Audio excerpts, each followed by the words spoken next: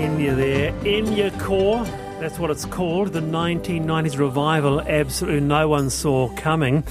Velvet sofas, metallic candlesticks and tassels. They're all having a moment, apparently, according to the Guardian. And Vice, who has reported on a vibe shift in interiors towards a pared-back modern medieval aesthetic inspired by the audio and other stylings of the castle-dwelling Celtic icon that is Enya. Reclusive Irish New Age artist has done very well, has a net worth of around $140 million, has sold 75 million records worldwide, and was also behind the song May It Be from Lord of the Rings, of course. And no doubt you'd be listening to Enya every second day in your home. Out in Karaka there, is that right?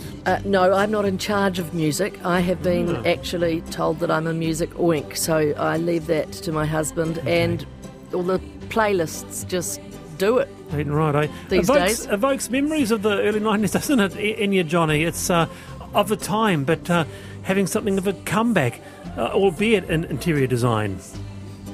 Oh, sorry, Wallace, I was only half listening. Is that what you said? You're only half listening to it. I've been thinking. I think it's the music. I do always wonder if you're listening, to be honest. I jest. I was actually fully ensconced in I've been thinking, along with all the other listeners. In fact, I don't think I've had more feedback on and I've been thinking. We might use that as a jumping off point for tomorrow. Start a movement. On how... You both put a stake in the ground, didn't you, today? You've just said enough is enough. If you've missed that, Cindy and Johnny said enough is enough. We need to come together as one, and climate change needs to be BP, to use the pun, beyond political. Yes, indeed. Yeah. It is 25 to 5 of the panel. Thank you so much for your feedback. Michelle says, Kia ora, Wallace. I'm in Christchurch, listening intently to RNZ this afternoon, and it's bringing back memories from 12 years ago, almost to the day, when all we had for information was a transistor radio broadcasting RNZ. No power, water, mobile phones. It was a comfort then, and it will be to all those in the same situation up north today. So thank you to all those at RNZ for working tirelessly to keep us informed in some of our darkest moments. The sun will shine again. We got there eventually in Otautahi, Christchurch. It'll be a marathon, and we'll be back better than before. And some of you are actually making that comparison, that almost to the day reminder of the earthquakes. More than a decade ago, Canterbury was dealing with these very things: power supplies, food security, water accessibility. Do we not learn from history and what works? You're on the panel with Johny O'Donnell and Cindy Mitchener. Well, a law could allow flood-hit homeowners to seek safer ground if the government would fund it. Selling your home to the government. But a couple of years ago, the government delayed this work due to budget cuts. The issue of tens of thousands of homes in Auckland alone in flood zones was raised yesterday on the panel with Auckland Mayor Wayne Brown. Our next guest says that we are only delaying the inevitable. With us is Rowan Pert, the Environmental Defence Society's Policy Director. Kia ora, Rowan. Kia ora, Wallace. And you and your colleagues looked at this issue in a recent report. So you say at the moment it's all a bit ad hoc. Some can afford to move to safer ground, others lose their house and just cannot. Yes, I think that the tragedy is that we have to wait for a disaster like we've just seen rolling out the last few days before we start thinking about how we actually make sure people are living in safe places. We need to get ahead of the game. We need to identify these communities, and we need to move them to places where people can live in safe and secure and sustainable homes. Yeah. Now, the Labour-led government has suggested writing a law, the Climate Adaptation Act, to oversee managed retreat, if needed, on a really large scale. But this had been or has been put on the back burner? Well, it's sort of following behind the other resource management reforms, the Natural and Built Environment Act and the Spatial Planning Act. I think if the one thing I think we need to do immediately is stop putting new buildings and infrastructure in places that are at risk. We're still currently building in floodplains, and we need to immediately put in strong regulation to stop that happening. The problem's big enough as it is, trying to deal with people already, in areas that are at risk. We need to stop making that situation worse. Okay, before we go to our panellists, because this is something that actually I was asked everywhere I went when that massive inundation happened and a lot of homes were flooded, can the government buy me out, and will they? So would large-scale managed retreat mean that the government offers you compensation to buy you out? Well, I think this is the thing that's really up for debate. Should the government buy you out? Should we buy everyone out? What about second homes? What about property investors? How much would people get? I mean, these are all really tricky issues. I think the important thing is that the government develops policy so everyone is clear what the options are. Yeah. Cindy. Raewyn, I couldn't agree more. It is the building consents that we now absolutely have to look at. I remember when we were buying our property, we looked at a lot of LIM reports. I think that's the right term, isn't it? And the LIM reports often said on some properties when we looked in Clevedon, prone to flooding. And yet, people buy them. Do we need to have more teeth in these LIM reports where they casually say prone to flooding? Well, I think we need law that says that councils cannot grant consent in high-risk areas because councils really struggle, on the ground to stop development. It's still happening. We've had this push for intensification. And I also think the point you raise is that if you're a purchaser thinking of buying a property, that you should be given the full information about, what the risk is. Some of these homes won't be saleable, once people realise that they're in floodplains or in high-risk areas, and that potentially traps people. You can't sell, you can't move, you can't insure. So we need to get ahead of this game so people don't sort of suffer. Yeah, and Johny, let's not forget that. Let's not forget about Nelson, where was it early last year? You were inundated with a flood the likes of which you'd never seen in history. That Might I just breached the banks and flooded a lot of the city, a lot of slips into Hoona. So you're as familiar with this issue, as others. Absolutely, and actually a lot of the communities that were seriously affected by landslides and flooding in that August event had been locked into a conflict with the council for some time about whether to publish that risk in their LIM reports. Right. So this is really tricky, right? Because this is people's values that are tied up in their houses. They're really tough conversations to have. They require quite a bit of political courage to get out in front of.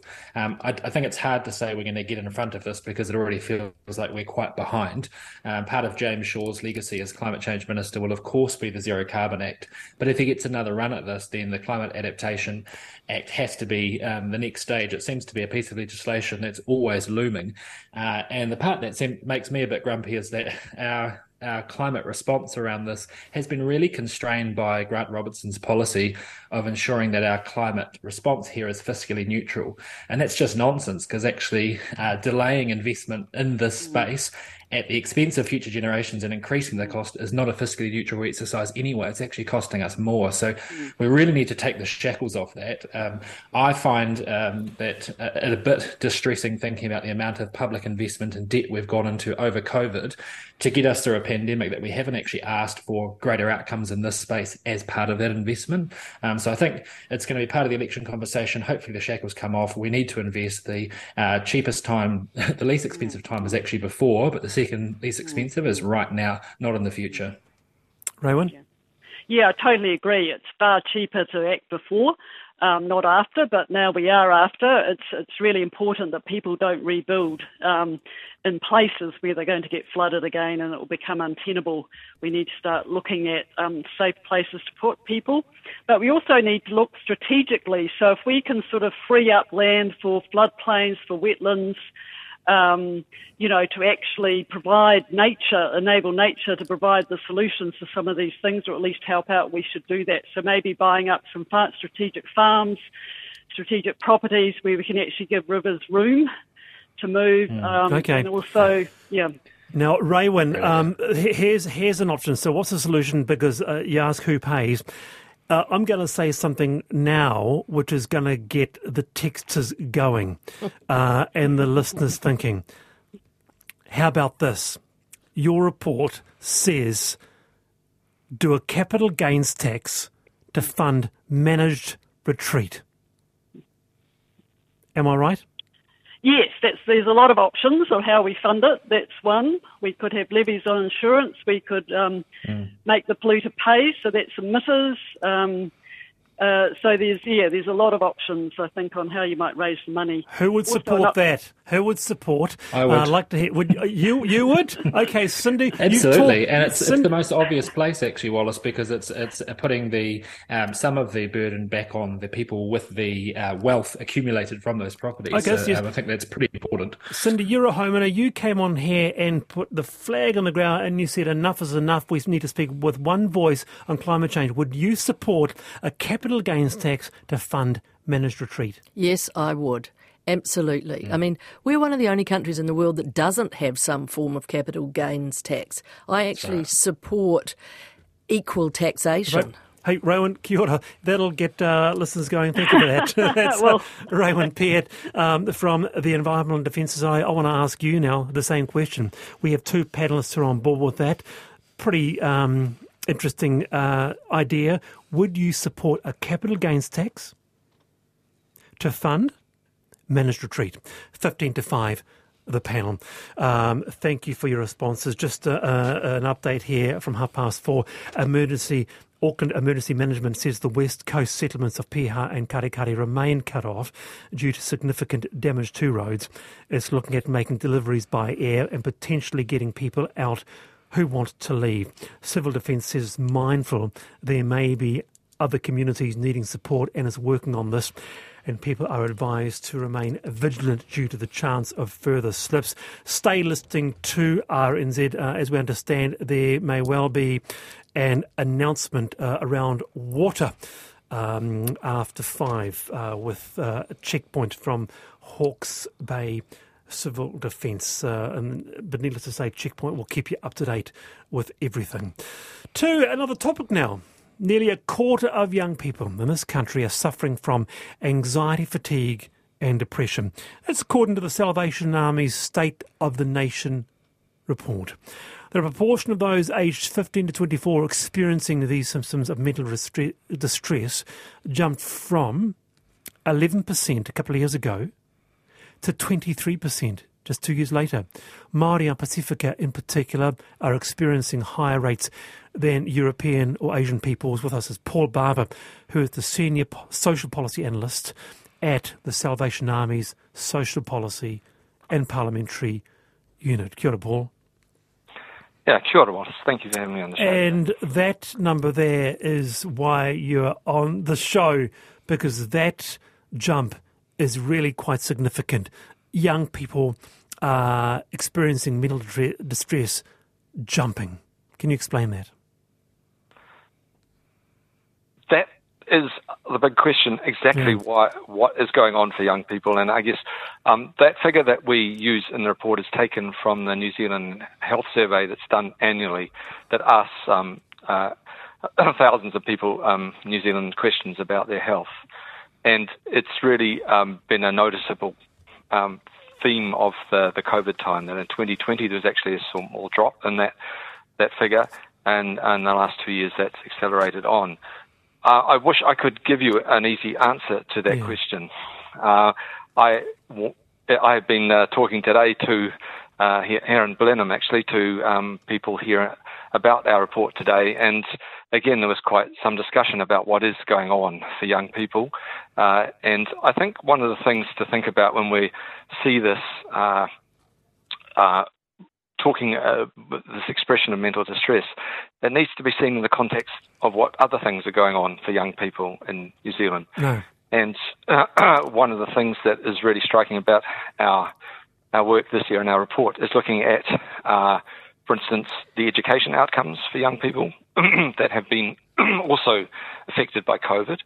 and the stresses of trying to carry on their schooling severely disrupted by the COVID experiences. I think we're seeing also around the employment experiences of young people. Yeah. Despite us having record low unemployment, we have unemployment rates for younger people that are much higher than for other age groups. And when you and we have the group of young people who are not in education, employment or training, the NEET group, that's not declined as much as you might have expected. There's still 56,000 young people. Right, now, Paul, I guess we're saying there's a few things going on for young people. Yeah, indeed. And let's bring in the panel, and then you can respond to both. Paul, Johny, you first.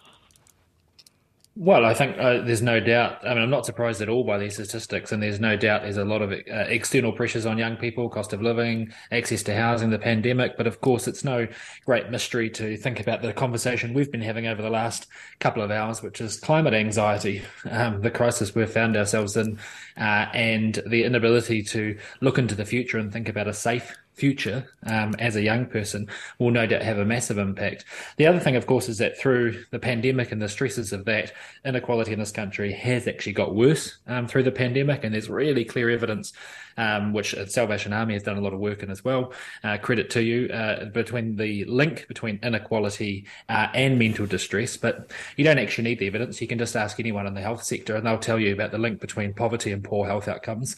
It's pretty obvious, and it's something that needs to be addressed. Stay there, Paul. Cindy?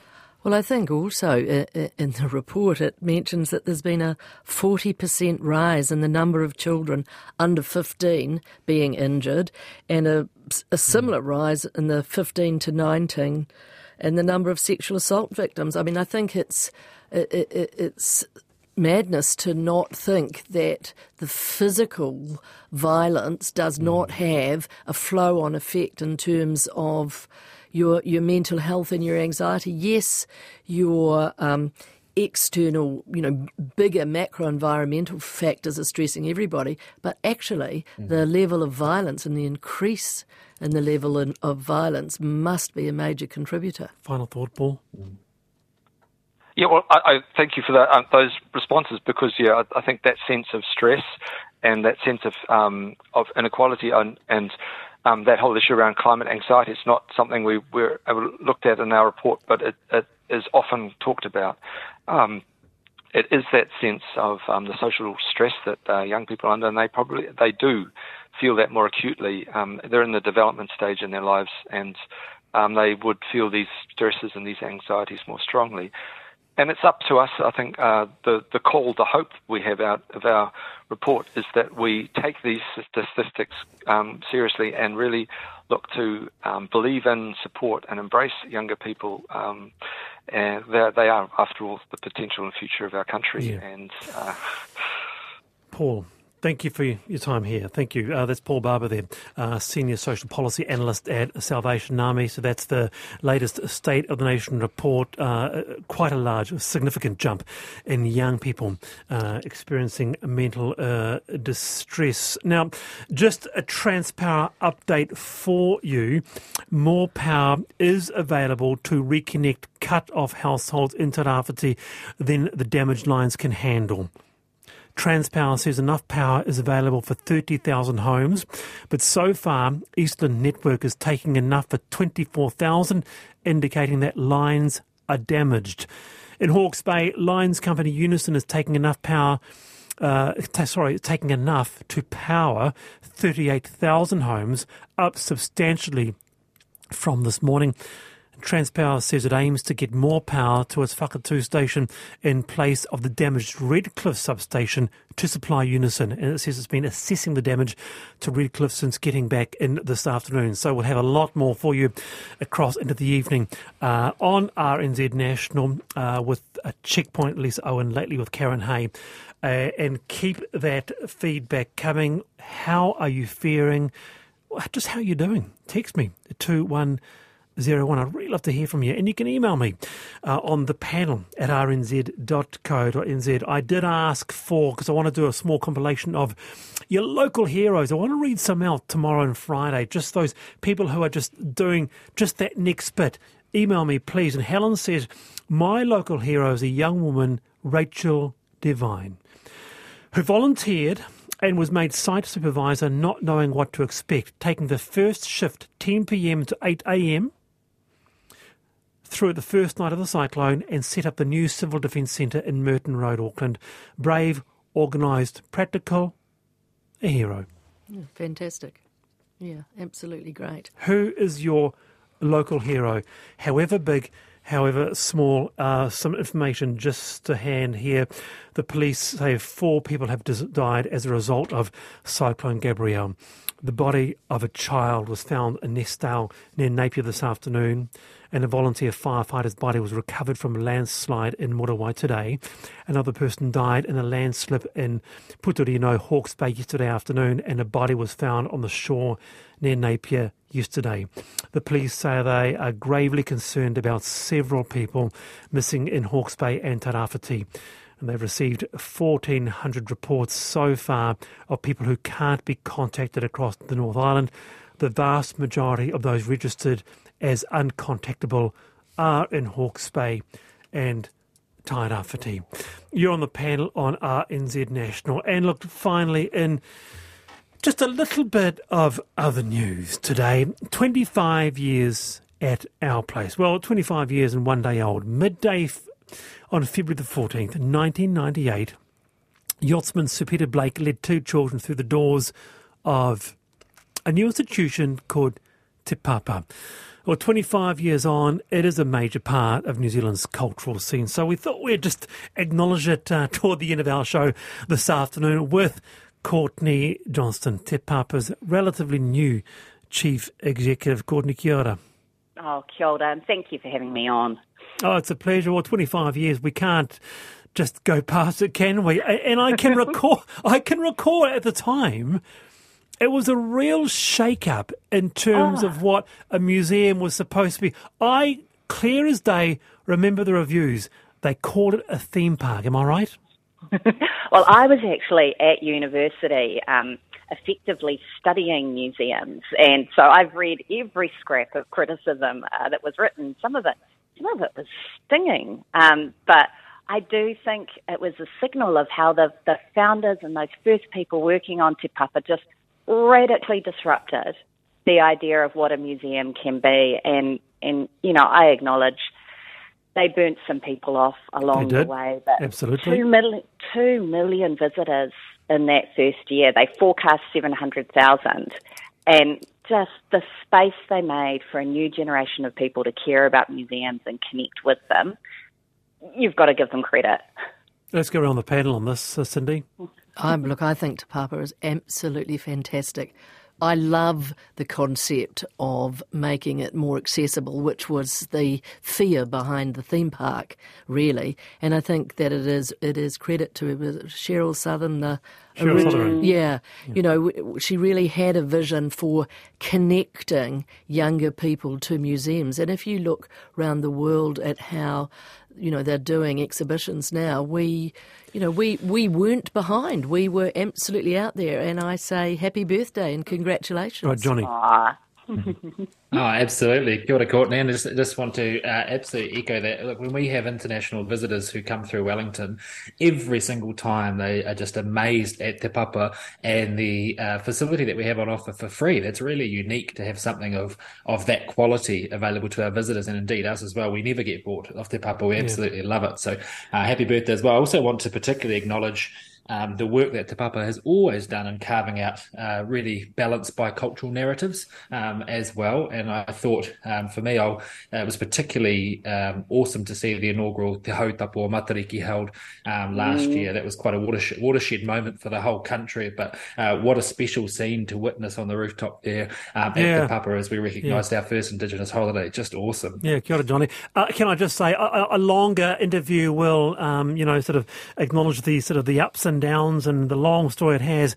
I got to call attention to the building itself. Do we still love it?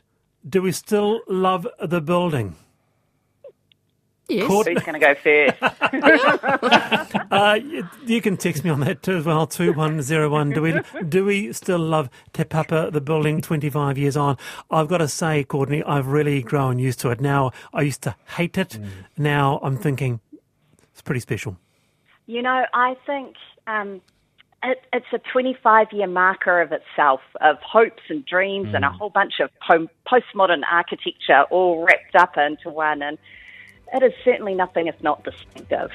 Good on you, Courtney. Kia ora. Thanks for your time there. That's Te Papa's Chief Executive. Veronica says, my local hero is the person looking after my elderly disabled father, given I can't get hold of him in Gisborne. I hope there is someone, likely his neighbour. Here's hoping. Stay safe, stay well, and thanks for listening to you all. Checkpoint next with Lisa Owen.